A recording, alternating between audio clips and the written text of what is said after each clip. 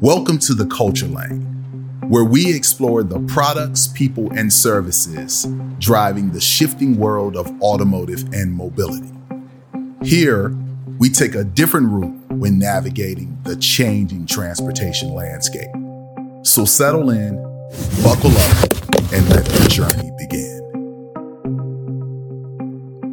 Marketing. The second the word is mentioned, it likely conjures up thoughts of TV ads, product placements, brand integrations, special events, and all sorts of digital campaigns.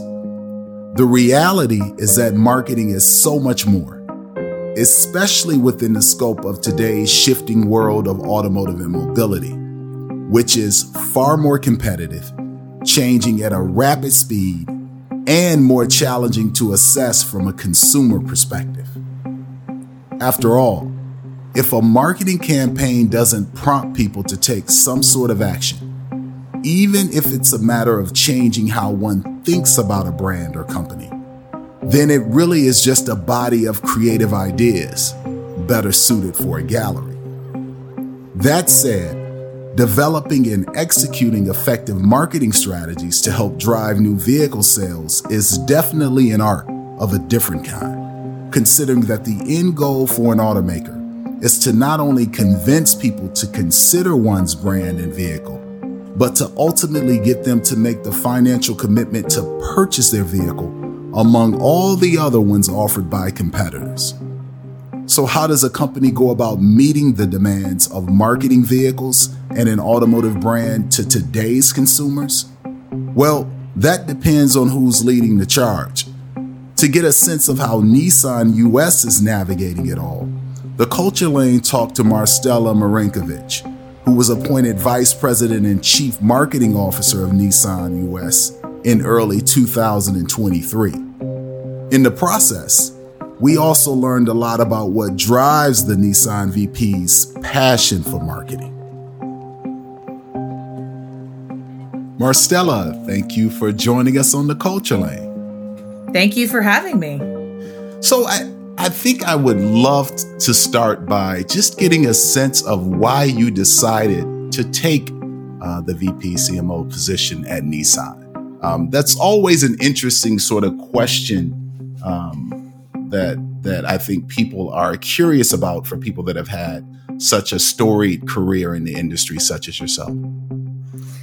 Yes, I can give you a little bit of background on how my journey led to Nissan. So I started my career on the agency side, and I spent the majority of my time on the agency side. And right before the pandemic, I transitioned to the client side. And while I was on the client side, I realized that if I truly want to build a brand and build a culture brand, the client side is where I need to achieve that goal. So I received a call about 3 years after I started on the client side about the Nissan role.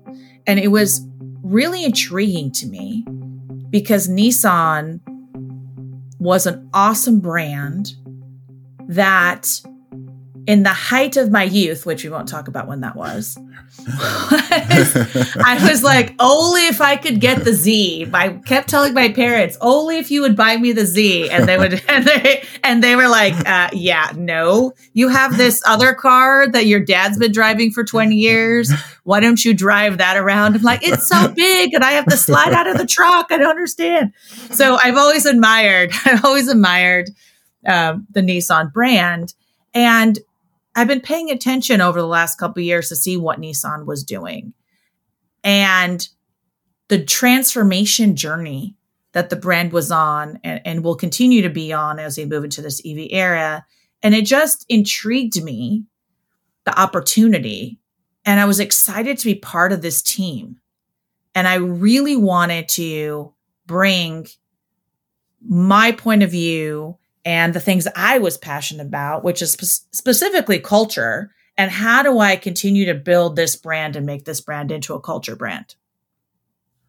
It's interesting that you even started the conversation without me prompting you, talking about the idea of culture. Well, when you look at culture within the scope of automotive, what comes to mind for you on a personal level, and how does that translate into how you are assuming the responsibilities of this new position? Yeah. So when I think about it, my dad is a big lover of all things Harley. And Harley Davidson, as we know, is a culture brand. When you drive a Harley, you know what you stand for. You stand for freedom, freedom of the road, freedom of all things. And when you hear the sound of that Harley, you know the Harley is coming. So for me, I would always look at brands and think about how these brands are deeply rooted and connected with people. And so for me, it was about taking the Nissan brand and having a deeper connection with the heart and the mind. Because we know ultimately it's not just a rational decision. I mean, that Z, me wanting to buy a Z had nothing to do with anything rational whatsoever. And when I look at culture, I look at how we can be in the conversation as a brand, but authentically. And over the last, 3 years, Nissan has defined and redefined what they stood for. So obviously Nissan was about driving innovation to enrich people's lives and this innovation for excitement. But how does that translate to the American consumer? And how does that translate for us? And we think about it as be daring, bring the fun, shape the future, and champion passions.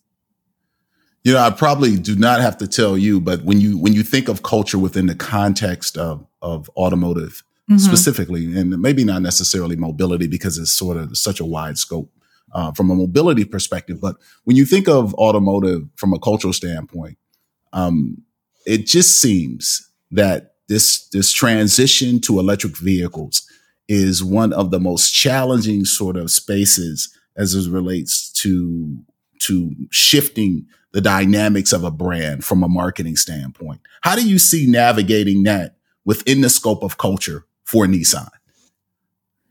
Yeah, that's a good question. I mean, right now we're in this transformational period, and I think a lot of other brands are as well, right? Right. It's not, 15 years ago when Prius was the choice, and it was a hybrid. People didn't understand hybrids.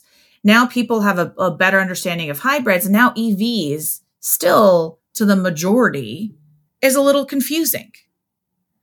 And as we continue to market, Nissan and EVs, we have to focus on the brand, because the brand is what will bring the strength, the selling strength overall, right? So you have a very strong brand. And if people believe in your brand and connect with your brand, then they'll look within your brand to see what your EV offerings are. So when we think about it, I think about it twofold. One is continue to build a strong brand. And the second part is really to make sure that we continue to educate people along with other OEMs on the benefits of being an EV owner, and that you don't have to give up things. You don't have to give up performance. You don't have to give up the interior, your car experience, all the things that when you're in that vehicle, how you feel, you don't have to give any of that up. This is just a new way to power that vehicle. What do you think is missing in terms of getting that message to resonate with consumers? And I'm not going to ask you to speak specifically for Nissan, but in general, just because, and one of the things that I noticed that you mentioned is the idea of sort of that being sort of a collective sort of initiative for all of the automakers as it relates to educating consumers. What do you think is missing in that form as to why that message isn't really resonating? If you think, I'll give you my iPhone story. So I love my BlackBerry. My BlackBerry was my jam. I could text with 2 fingers. I was so excited about it. And everyone else in the office had an iPhone. And they would laugh at me because I had my BlackBerry, but I didn't want to give my BlackBerry up because I was really comfortable with the technology. I understood. I relied on that BlackBerry. And it was a really hard transition to the iPhone.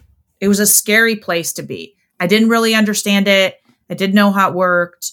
I didn't know how to connect to this thing called the cloud. I didn't know how to do any of these things. And it took some bravery for me to say, okay, I'm going to ditch my BlackBerry and I'm going to adapt this iPhone. And I use that story because it's like that point now. It's easy to pull up to a gas station and it's easy to fill up your tank and it's easy to drive away. You know that behavior is innate in us. Now transitioning to home charging, to charging stations, range anxiety. How far can my vehicle go? How do I maintain my vehicle? It's a lot for someone to think about and wrap their mind around. Right. And so my thought is it's really about educating people and showing them that this is technology and these are products that will help us advance in the future. It's like the iPhone in my mind. So it'll take some time. And I think we've gone a really long way. And we need to continue as an automotive team and companies continue to showcase to customers that this is an easy transition. How do you take those ideas and apply them specifically to Nissan to differentiate it in the market space where there is now just a number of new competitors entering the segment? Yeah, basically everyone is in the segment now. Right. So it's going back to before we even had a choice, right? It's still about the brand. Fundamentally, it's about your connection to the brand and your trust in the brand. And you know that brand is going to give you the right product for you and give you that experience that you want. So for me, it's focusing on building the brand and showcasing to our customers in a unique way our EV offering. As a leader, and you are assessing what you need to do from a strategic standpoint, as it relates to making this transition. Well, what are some things that you're looking at Nissan and saying, okay, you know what, this is something we really need to improve on? It's not really. I was very lucky because when I joined the organization, we had really defined the brand and how our brand behaviors, how we show up in the world. So that foundation was there. And it wasn't really about improving. It was really about looking to see where the opportunities were. And for us, the opportunities are in the multicultural space, in the culture space. And when I say culture, I mean culture, connecting with customers in that deep way through culture and showing up authentically. And when we think about Nissan, it's really about us being daring and bringing the fun. And it's about thrilling people at every turn. And we have to show up uniquely to our customers and not just through features and benefits. Obviously, we have to show the benefit for the customer, but that emotional experience you have when you're in a Nissan. I let my son, I don't know if this was a mistake or not, drive the GTR. GTR. Well, from his perspective, I'm sure it wasn't a mistake, but depending on the outcome. Yeah, depending on the outcome. There could have been some ducks injured. I'm not sure as he was driving through the hills here. But the passion and excitement in his eyes is something that I want to harness. I have a Pathfinder, and that Pathfinder, I cannot tell you the joy it brings me to drive that vehicle and experience driving in the country from Nashville to Baton Rouge to visit my daughter, going on off-road adventures, just driving to the office. So when I look at that joy on my son's face and that experience and feeling of being in a Nissan, it's about harnessing that and expressing that to our customers and connecting with them in that way. Well, you bring up the GTR and I hands down, there is just this genuine excitement someone gets of being behind the wheel of that.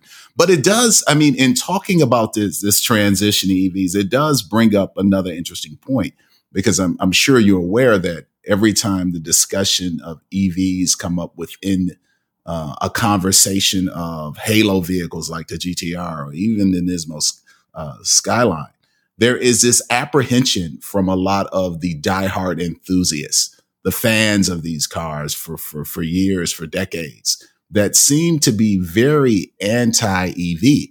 So how do you navigate that and maintain that brand equity, that strong sort of performance heritage that has been such a part of these nameplates and has transitioned and been such a part of Nissan's story and its sort of, signature mark in the space? That's a very good question. And we have to be true to our heritage of performance, regardless if it's an EV or not. We have to be. And you have to bring that performance through design, through the actual performance of the vehicle. And you need to bring that. You need to be true to who you are. So while we're in this transition period and this transformation as a brand, that performance heritage needs to come to life.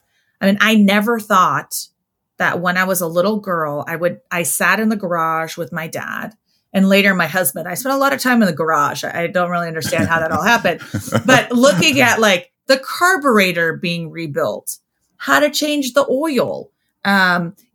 Something was wrong with the battery. I don't know. Even last night, my husband was in the garage fixing his motorcycle because it wouldn't start. I don't know. Some wire was loose. So who would have thought we would have gone from that day to the day where we are being electrified? And it's exciting because if you think about all the technologies and all the advancement, I mean, my God, my car didn't have power steering. I mean, can you imagine if our kids drove cars that didn't have power steering? Like, how would they even maneuver in the world? Right. So, and if you think about it, my parents didn't even have color TV at that time. They didn't even have television back in the day. So it's really about embracing the change and the changing world and being true to your performance self. That's still though, I mean, I think everyone is sort of thinking that's the way that you approach it. But I mean, I think if you look at, like, I always look at the comments whenever there's a new EV unveiled, right?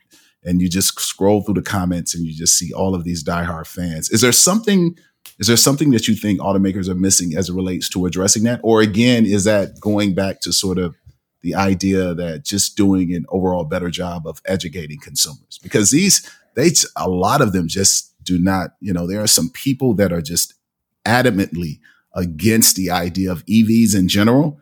And then once you even suggest or remotely, there's a rumor of one of these high performance vehicles shifting into EVs, they're just anti everything about the nameplate. Yeah. And it's going to take time, I think, for people to get comfortable with performance from an EV perspective. And it's a hard thing to grasp. We've spent how many years, decades, in gasoline vehicles, performance vehicles, tuning things, adjusting things. There's NASCAR racing, there's Formula One racing. All of those things are rooted in performance. And it will take time as we continue to, have higher adoption for people to be excited about the performance of it. And I think it's going to take some time and, of course, education. Yeah. You mentioned multicultural. Why is that? Why is multicultural important to the overall strategy for Nissan? It's the marketing strategy. Well, it is very important if we take a look at overall demographics of the U.S. We are a diverse country, and it's really important for us to connect the brand and culture with all the communities. So we have to look at all of the communities, and the Hispanic community, the Black community, the Indian community, all of the different communities play important roles within the brand. And if we want to truly, deeply connect, we need to understand those communities and how our brand intersects with them. How do you take your experiences from a marketing standpoint and leverage those in a way that you think really helps to move the needle for Nissan when it comes to those kind of ideas resonating as it relates to product, as it relates to the transition into EVs with the multicultural market? So first of all, we need to have true data and insights, and we need to have a deep understanding of the communities. That's very, very important. And we need to work with our, agencies and partners to be sure that we are connecting with them authentically. And, data has done a lot to change our lives over the last couple decades. And however, we still need to have the artistry of it. So I always think about it as data and science plus culture. And if we can focus on the data, and we can focus on the art of it all, and the culture, we can connect on a deeper level. And so looking back at all the experiences I had working on multiple brands in automotive and outside of automotive, it was really about the connection. That's truly what it was. And in order to connect, you need to have a deep understanding.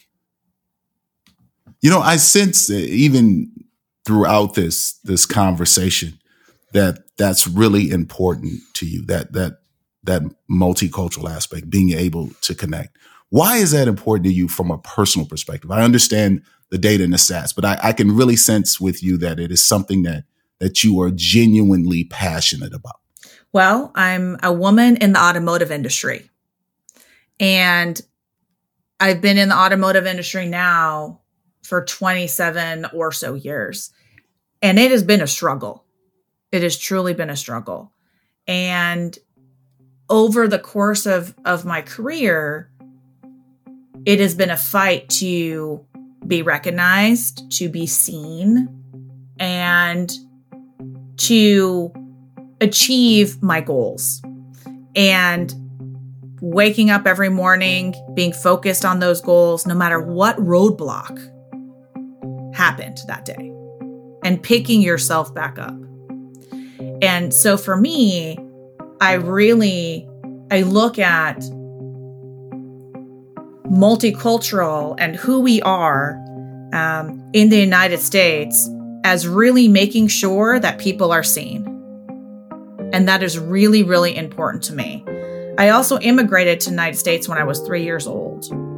And one of the reasons that my parents immigrated here, I won't tell you what year because it's a very long time ago, was because this was a land where you could be seen. And I've always had that close to my heart. And I want to bring that, to Nissan.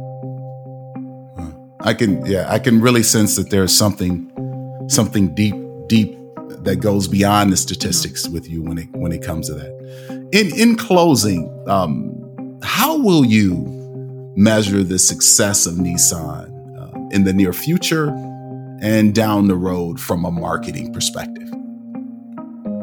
Very simple. When I use ChatGPT and I Google, who are the culture brands on automotive, I want Nissan to be number one. That is my personal KPI. I won't tell you that that's the KPI of the organization. That's my personal KPI. Obviously, we need to measure it beyond my personal KPI. We need to measure it obviously with sales and passion for the brand. And are people passionate about our brand? And I would say those are the two official KPIs: brand consideration, awareness, and sales. But my personal one is through AI, obviously. And long term. Long term, it is the growth of the brand. And if we take a look at the growth of the brand, and we continue to grow, especially through this transformational period, where we're transitioning to more and more EVs and connecting with customers in a different way, it is about the total growth of the brand. It is about growing sales. All of the key KPIs, awareness, consideration, familiarity, all the KPIs need to grow. And it's about total growth. Thank you, Marisstella. Great insight. And we look forward to having you back here again on The Culture Lane. Call me anytime. I'll be ready.